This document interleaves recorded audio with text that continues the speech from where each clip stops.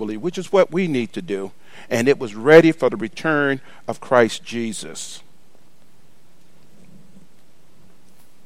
So in this second letter then, what we see is Paul continues his praise of this young church there at Thessalonica and provides them with more information concerning the second coming of Christ Jesus, as well as an admonition to the church to deal with disorderly members. Just think about it. Even in the first century, there were disorderly members, okay? So like his other epistles, this one rather is neatly organized and broken down into three areas, if you will, three very clear areas. And we have them listed on the board. Chapter 1, what we will be looking at next week, actually tonight, deals with encouragement, which we see at the 12 verses there. Chapter 2 deals with education. Chapter 3 deals with exhortation. So we turn our attention then to the encouragement section of the letter of 2 Thessalonians. And if you turn in your Bibles, please, we're going to read verses 1 through 12. Verses 1 through 12 of 2 Thessalonians. And the Bible reads, Paul, Silvanus, and Timothy, to the church of the Thesilonians, in God our Father and the Lord Jesus Christ. Grace to you and peace from God our Father and the Lord Jesus Christ. We are always to give thanks to God for you, brothers, as is right, because your faith is growing abundantly, and the love of every one of you for one another is increasing. Therefore we ourselves boast about you in the churches of God for your steadfastness and faith, in all your persecutions and in the afflictions that you are enduring. This is evidence of the righteous judgment of God, that you may be considered worthy of the kingdom of God, for which you also suffer. Since indeed God considers it just to repay with affliction those who afflict you, and to grant relief to you who are afflicted as well as us, when the Lord Jesus is revealed from heaven with his mighty angels, in flame and fire, inflicting vengeance on those who do not know God and on those who do not obey the gospel of our Lord Jesus Christ. They will suffer the punishment of eternal destruction away from the presence of the Lord and from the glory of his might, when he comes on that day to be glorified in his saints and to be marveled at among all who have believed, because our testimony to you was believed. To this end, we always pray for you, that our God may make you worthy of his calling, and may fulfill every resolve for good and every work of faith by his power, so that the name of our Lord Jesus may be glorified in you, and you in him, according to the grace of our God and the Lord Jesus Christ.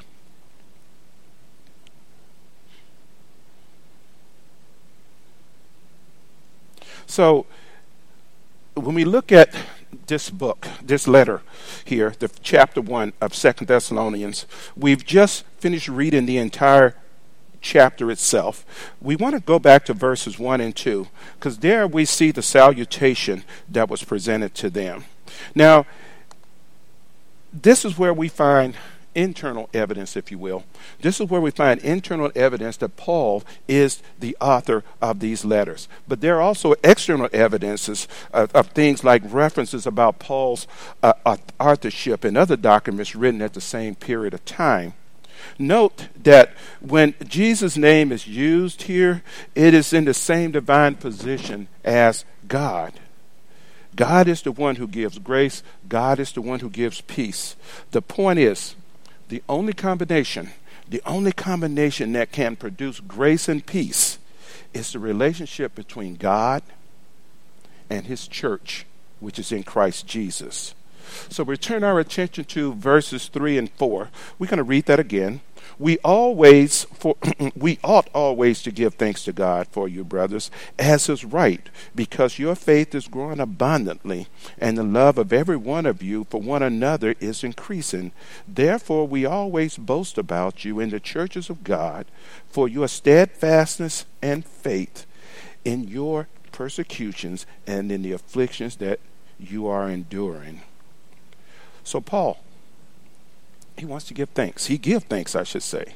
Not for what they have given him, but rather he gives thanks for who and what they are becoming in Christ Jesus. They are growing in strength. They are growing in faith. They are growing in love. And they're doing all of these things despite the persecutions that they are enduring at this time. And Paul goes about the business, as he writes this letter, of expressing the joy of every father, if you will, every farmer, every inventor, every artist, every teacher who sees the product of his work and training and being admired, if you will, and approved by others. So I ask you this question right here. And this is not for the youngsters like that. And I see some youngsters over in that group. This is not for the youngsters.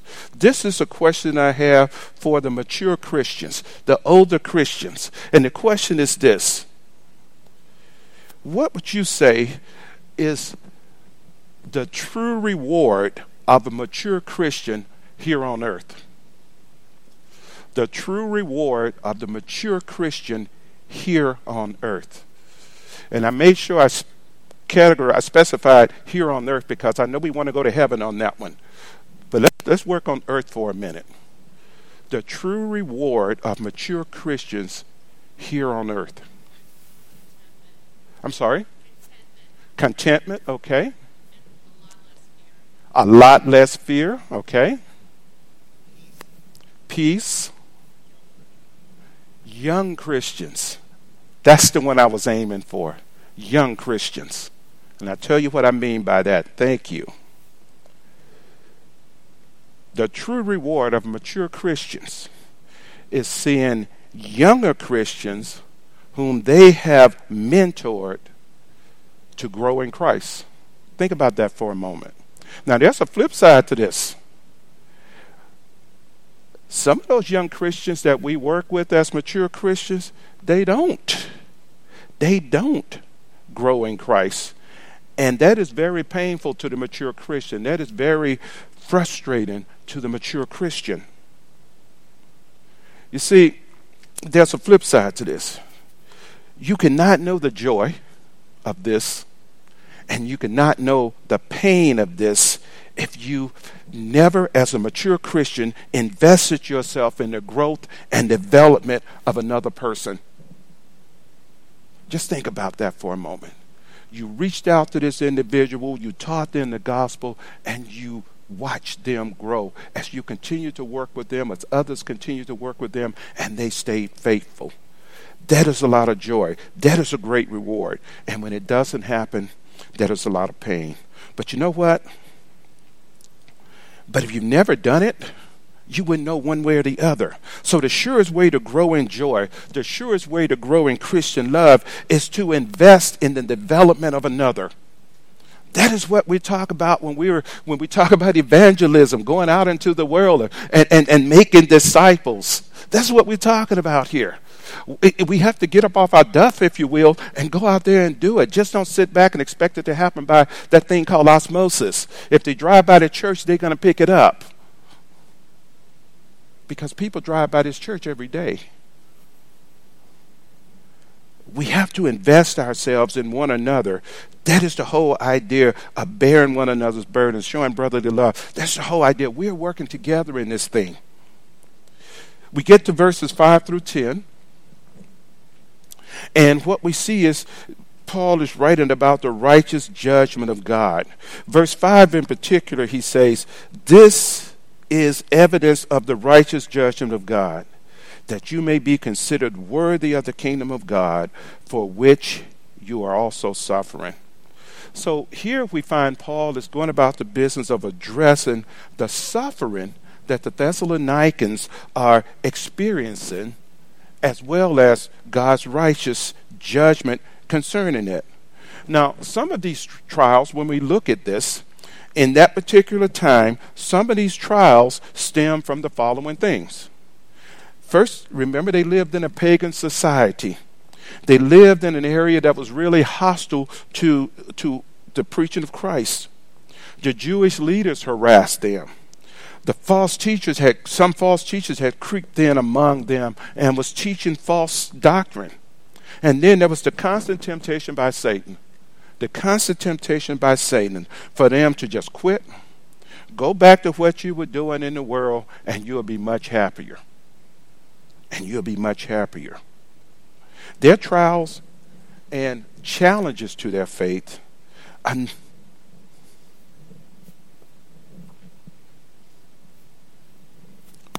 8051, December 24th, 2023. Are the trials and challenges and whatever we're facing today any different from theirs? Are they? Yes or no? No, they're not. No, they're not. Their trials and challenges to their faith are not much different than what we experience today in our own time, in our own culture. Paul talks about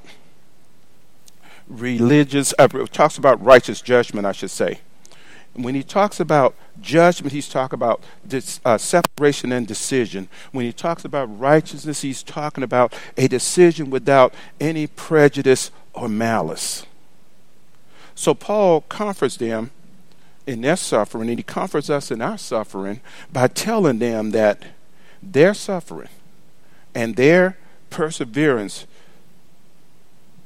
through it serves the greater good of helping establish the church, which tells us this right here. Jerry, I got a question for you. I've been reading some papers, and I know way back when there was no building on this site, I know Jerry Jones and Marilyn Jones were involved. Okay? Now, so I ask you, Jerry, in all of this, was there a cost in establishing this building here? I'm not talking about money. I'm talking about, was there a cost? Was there a cost in establishing this building here to be a church in Christ? Yeah, time and effort. Yeah, it's more than just money involved. There was sacrifice. There was a cost involved in building this. Man, we come here many years removed, and we go, okay, this is great. But I was reading the history way back when, and there was a lot of sacrifice. There was a lot of energy. There was a lot of effort. It just wasn't something where there's a land, build a building. There was all this stuff that they had to go through to get things approved. There was a loan in the neighborhood of, I forgot how many millions it was, that had to be paid off. And there were people who were here at this time, regardless of where they were financially in life, they all contributed to the purchasing of this property and paying that bill off. This building has a history. This congregation has a history. And there was a lot of blood, sweat, and tears involved in getting it here. So then, the rest then. So, as I said, there is a cost attached to establishing the kingdom of God on earth. And it began with Christ's suffering. It continues in each generation with the suffering of the church to remain faithful and to remain pure. I mean, the elders here have worked diligently for this, and it hasn't always been easy. So we need to remember that when we suffer in some way, in order to serve the church, God is going to be there with us. In that he tells them that God not only permits them to suffer on behalf of the church, but he also helps them. He helps us endure it. Remember God's answer to Paul when he cried out about the thorn in his flesh? Remember his answer? It was like, okay, Paul, you're my man. I'm going to take that pain away from you. No, he didn't. He gave Paul the ability to endure it. He told them that in your weakness, in your pain, in your suffering, I am strong. He didn't take it away. Paul also tells them that God will punish later those who are making trouble for them now. These and the wicked will suffer later, and the believers will find relief and rest later. Paul also gives them details concerning the punishment of the wicked in this letter. In 1 Thesilonians, as you remember, Paul talks about what will happen to those who are living and those who have died in Christ when Christ Jesus returns. In 2 Thessalonians, he talks about what will happen to the unfaithful, what will happen to the wicked when Christ Jesus returns. I'll take you to verse 6.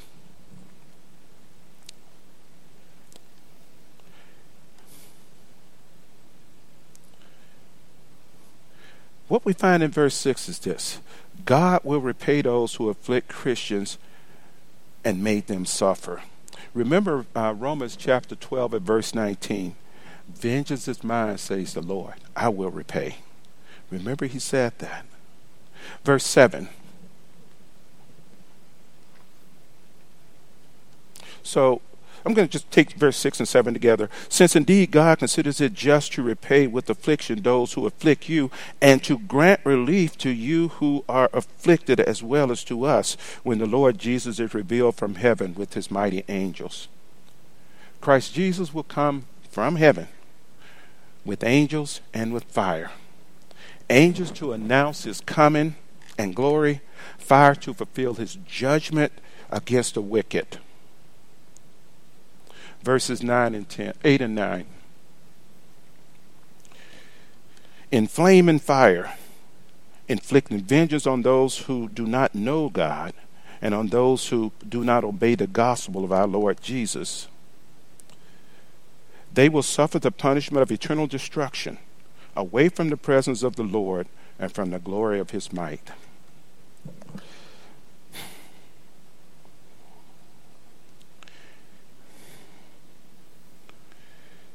Those who do not know God, those who do not obey the gospel, are the same. These will suffer eternal destruction. They will suffer eternal punishment away from God. It is by God's decree, if you will, and it is a just punishment. Many times I've said, and I think other preachers have said it as well, is that God is very proactive. He's proactive in the sense that he tells us what we need to do in order to be pleasing to him, and he tells us the consequences of that, and he also tells us the consequences of not doing the things that he has spelled out. That's being proactive. There are no surprises here. There's no surprises on Judgment Day, because God is a proactive God. And going back to those who do not know God, those who disobey, these will suffer eternal destruction again and punishment away from God. This is, again, by God's decree. So people who say, well, let me ask you this question. Is God unfair? I see no. Does anybody want to tell me why God is not unfair? Everybody gets treated equal. That is so true. Everybody gets treated equal. But people will say God is unfair, but they're mistaken. To be deprived of the sight of the Lord will be the substance of the punishment, and it will be eternal. I remember being in a class a long time ago in first Old Testament history class, and I remember one of the students in the class, he had an issue with God. God was unfair, God was unjust, God allowed this, God allowed that, God allowed that, God didn't do that, God didn't do that. But they overlooked the point that God allowed his son to come to this earth to suffer and die for our sins. They overlooked the point that God created us, and when he created us, he put us in a situation where we could win, but we put ourselves in a situation where we lose. Then God put us in another situation again where we could win. And just like the first, the second is like the first. We make the choice.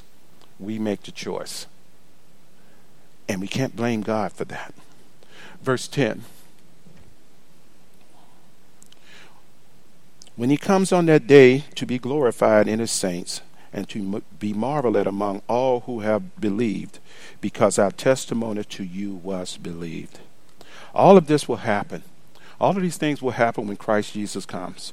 The believers will reflect his glory, and that the believers will be glorified in their resurrected bodies. The believers will rejoice and they will marvel at his presence because they were faithful in their belief. But the rest, the unbelievers, the wicked, They will be banished from his presence.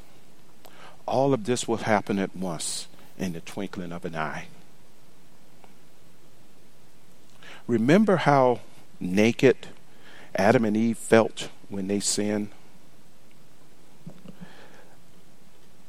That separation is going to be worse than that. That separation is going to be worse than that. So let's close up with verses 11 and 12. Any comments, questions before?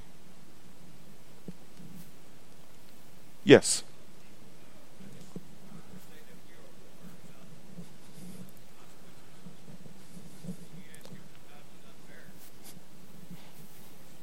No.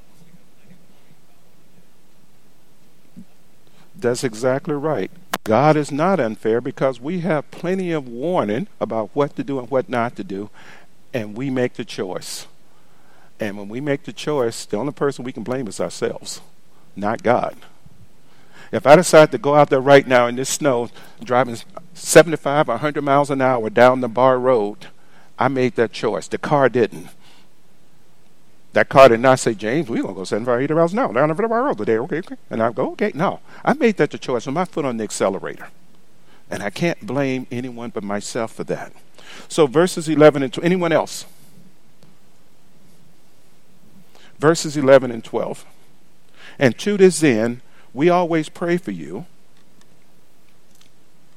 that our God may make you worthy of his calling and may fulfill every resolve for good and every work of faith by his power, so that the name of our Lord Jesus may be glorified in you and you in him, according to the grace of our God and the Lord Jesus Christ. So Paul continues here with his constant prayer for them. He's always praying for them. His prayer request is very specific. That God completes the work that he began in them. That he finishes the thing that he originally called them for through the gospel. God calls us through the gospel. We know that. He calls us to separate ourselves from this world, although we remain in this world, and begin to follow and become like his son, Jesus Christ. He calls us to be transformed by the renewing of our minds in Christ Jesus.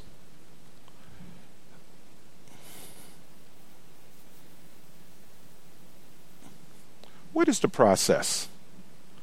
What is the process? What is the process from beginning to end for us? What is the beginning of the process? Learning of God. What is the continuation of the process?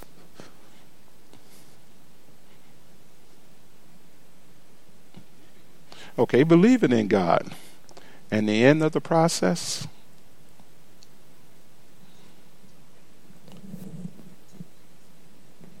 Continuing in the faith until death. And then comes the resurrection. It's a process. So we begin on this road of change and transformation when we respond to the gospel with faith, and we express that faith in repentance and baptism, as we read in Acts 2 at verse 38. This initial event changes us from lost to saved. It changes us from condemned to justified.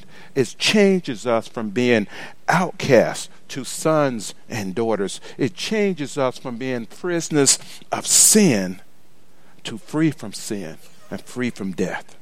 Another thing begins to happen to us at this moment is that we receive the Holy Spirit to dwell within us. And through the influence of the Holy Spirit, through the influence of God's Word, through, yes, the influence of this church, we also begin the process of growth, the process of development, the process of maturity called sanctification. So Paul refers to this phenomenon when he prays that the work of sanctification will be completed when Jesus returns. When Jesus returns, we will shed our mortal bodies and be filled with the body that is able to exist in the spiritual world.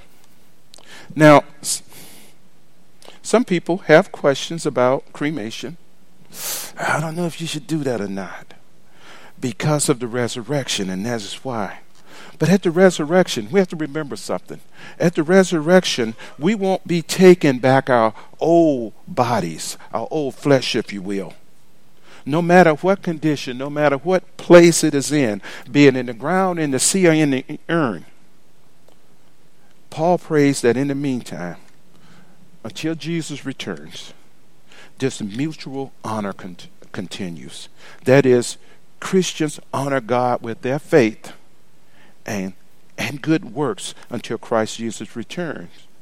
And God will continue to bless man by helping man to mature and grow in Christ Jesus until the day comes when we will be perfectly like him in our resurrection and glorification. This reciprocal blessing should continue until Christ returns and the process of sanctification will be complete. And the process will be complete when sinners will be judged once for all and saints will be brought to heaven once for all. And then we have a thing at work. It's simple, and I think it's biblical. It's just worded differently. It says, our mission is to get a job, keep a job, and advance in the job. Our mission as human beings is to get to Christ, continue in Christ, and advance in Christ. I mean, you think about it. It's a process. So Paul begins his second letter to this young church by encouraging them to persevere in faithfulness in the word. He encourages them to continue with loving kindness to one another. He encourages them to continue with the firm hope of their reward. Now I said there, but that's our. He does this by reminding us of one major idea. He's reminding us of one major idea. And it is this. One day, God will bring judgment on all men. One day, God will bring judgment on all men. Those who remain faithful will be rewarded. And sadly, those who don't or reject the truth will be punished. But whether we're rewarded or punished, it all goes back to a decision that we make individually. As we're told, we are to work out our own salvation in fear and trembling. Mom and dad can't work it out for me. Children can't work it out for parents. Cousins can't work it out. Friends can't work it out for us. We got to do it ourselves. The reward will be a wonderful reward. The reward would be a reward worth waiting for. The punishment will be a frightening thing. A punishment worth avoiding. You know, sometimes I think, when I read it, I think about Lazarus and the rich man. When he called out and he said, you know, if he could just take the tip of his tongue and touch it the tip of his finger and touch it in the water and put it on my tongue. Oh, that'll be so refreshing. Those who are in the bosom of Abraham have a great expectation when Christ Jesus returns. Those who are on the other side of the schism there, they have an expectation too, and they're not looking forward to it. So for those individuals over there, I would venture there saying, you know what? The end is going to be worse than this even. So just let this keep going on, because I'd rather stay here than transition to the even worse. Whereas those over here in Abraham's bosom said, bring it on. Let's move on with this.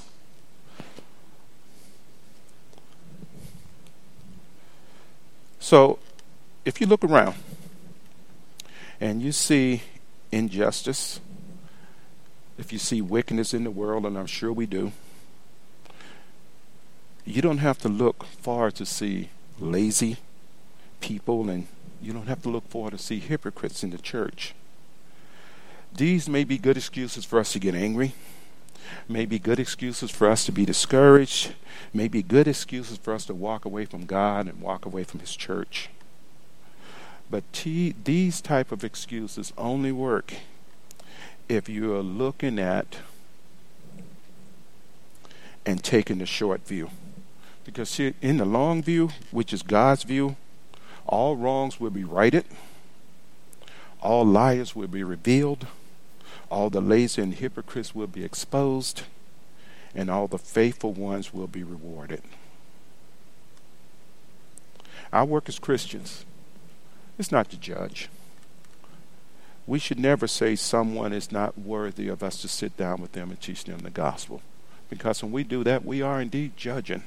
And I've heard it said where people said, I won't dare teach you the gospel until you stop doing all those sins I know you're doing. Like it's that easy. It's not that easy. That's judging. So our work as Christians is not to judge. Our work as Christians is not to punish. Our work as Christians is not to decide. These are all God's prerogatives. They're not ours. Our job that God has given us is to make sure that we are faithful in our lives and witness so that we can share in the glorious witness of Christ when He comes. Our job is to go out into the world and make disciples of all the nations, baptizing them in the name of the Father and the Son and the Holy Spirit, teaching them to observe all that has been commanded of us, and remind them of one sure thing as well, that Christ Jesus will be with us even to the end of the age. Let's never forget that there will be both a reward and a punishment. Thank you all for joining me today. We're about ready to get ready for our worship service this morning, so we have time to do a little fellowship and preparation for that. So thank you for joining us, and thank you all for your comments.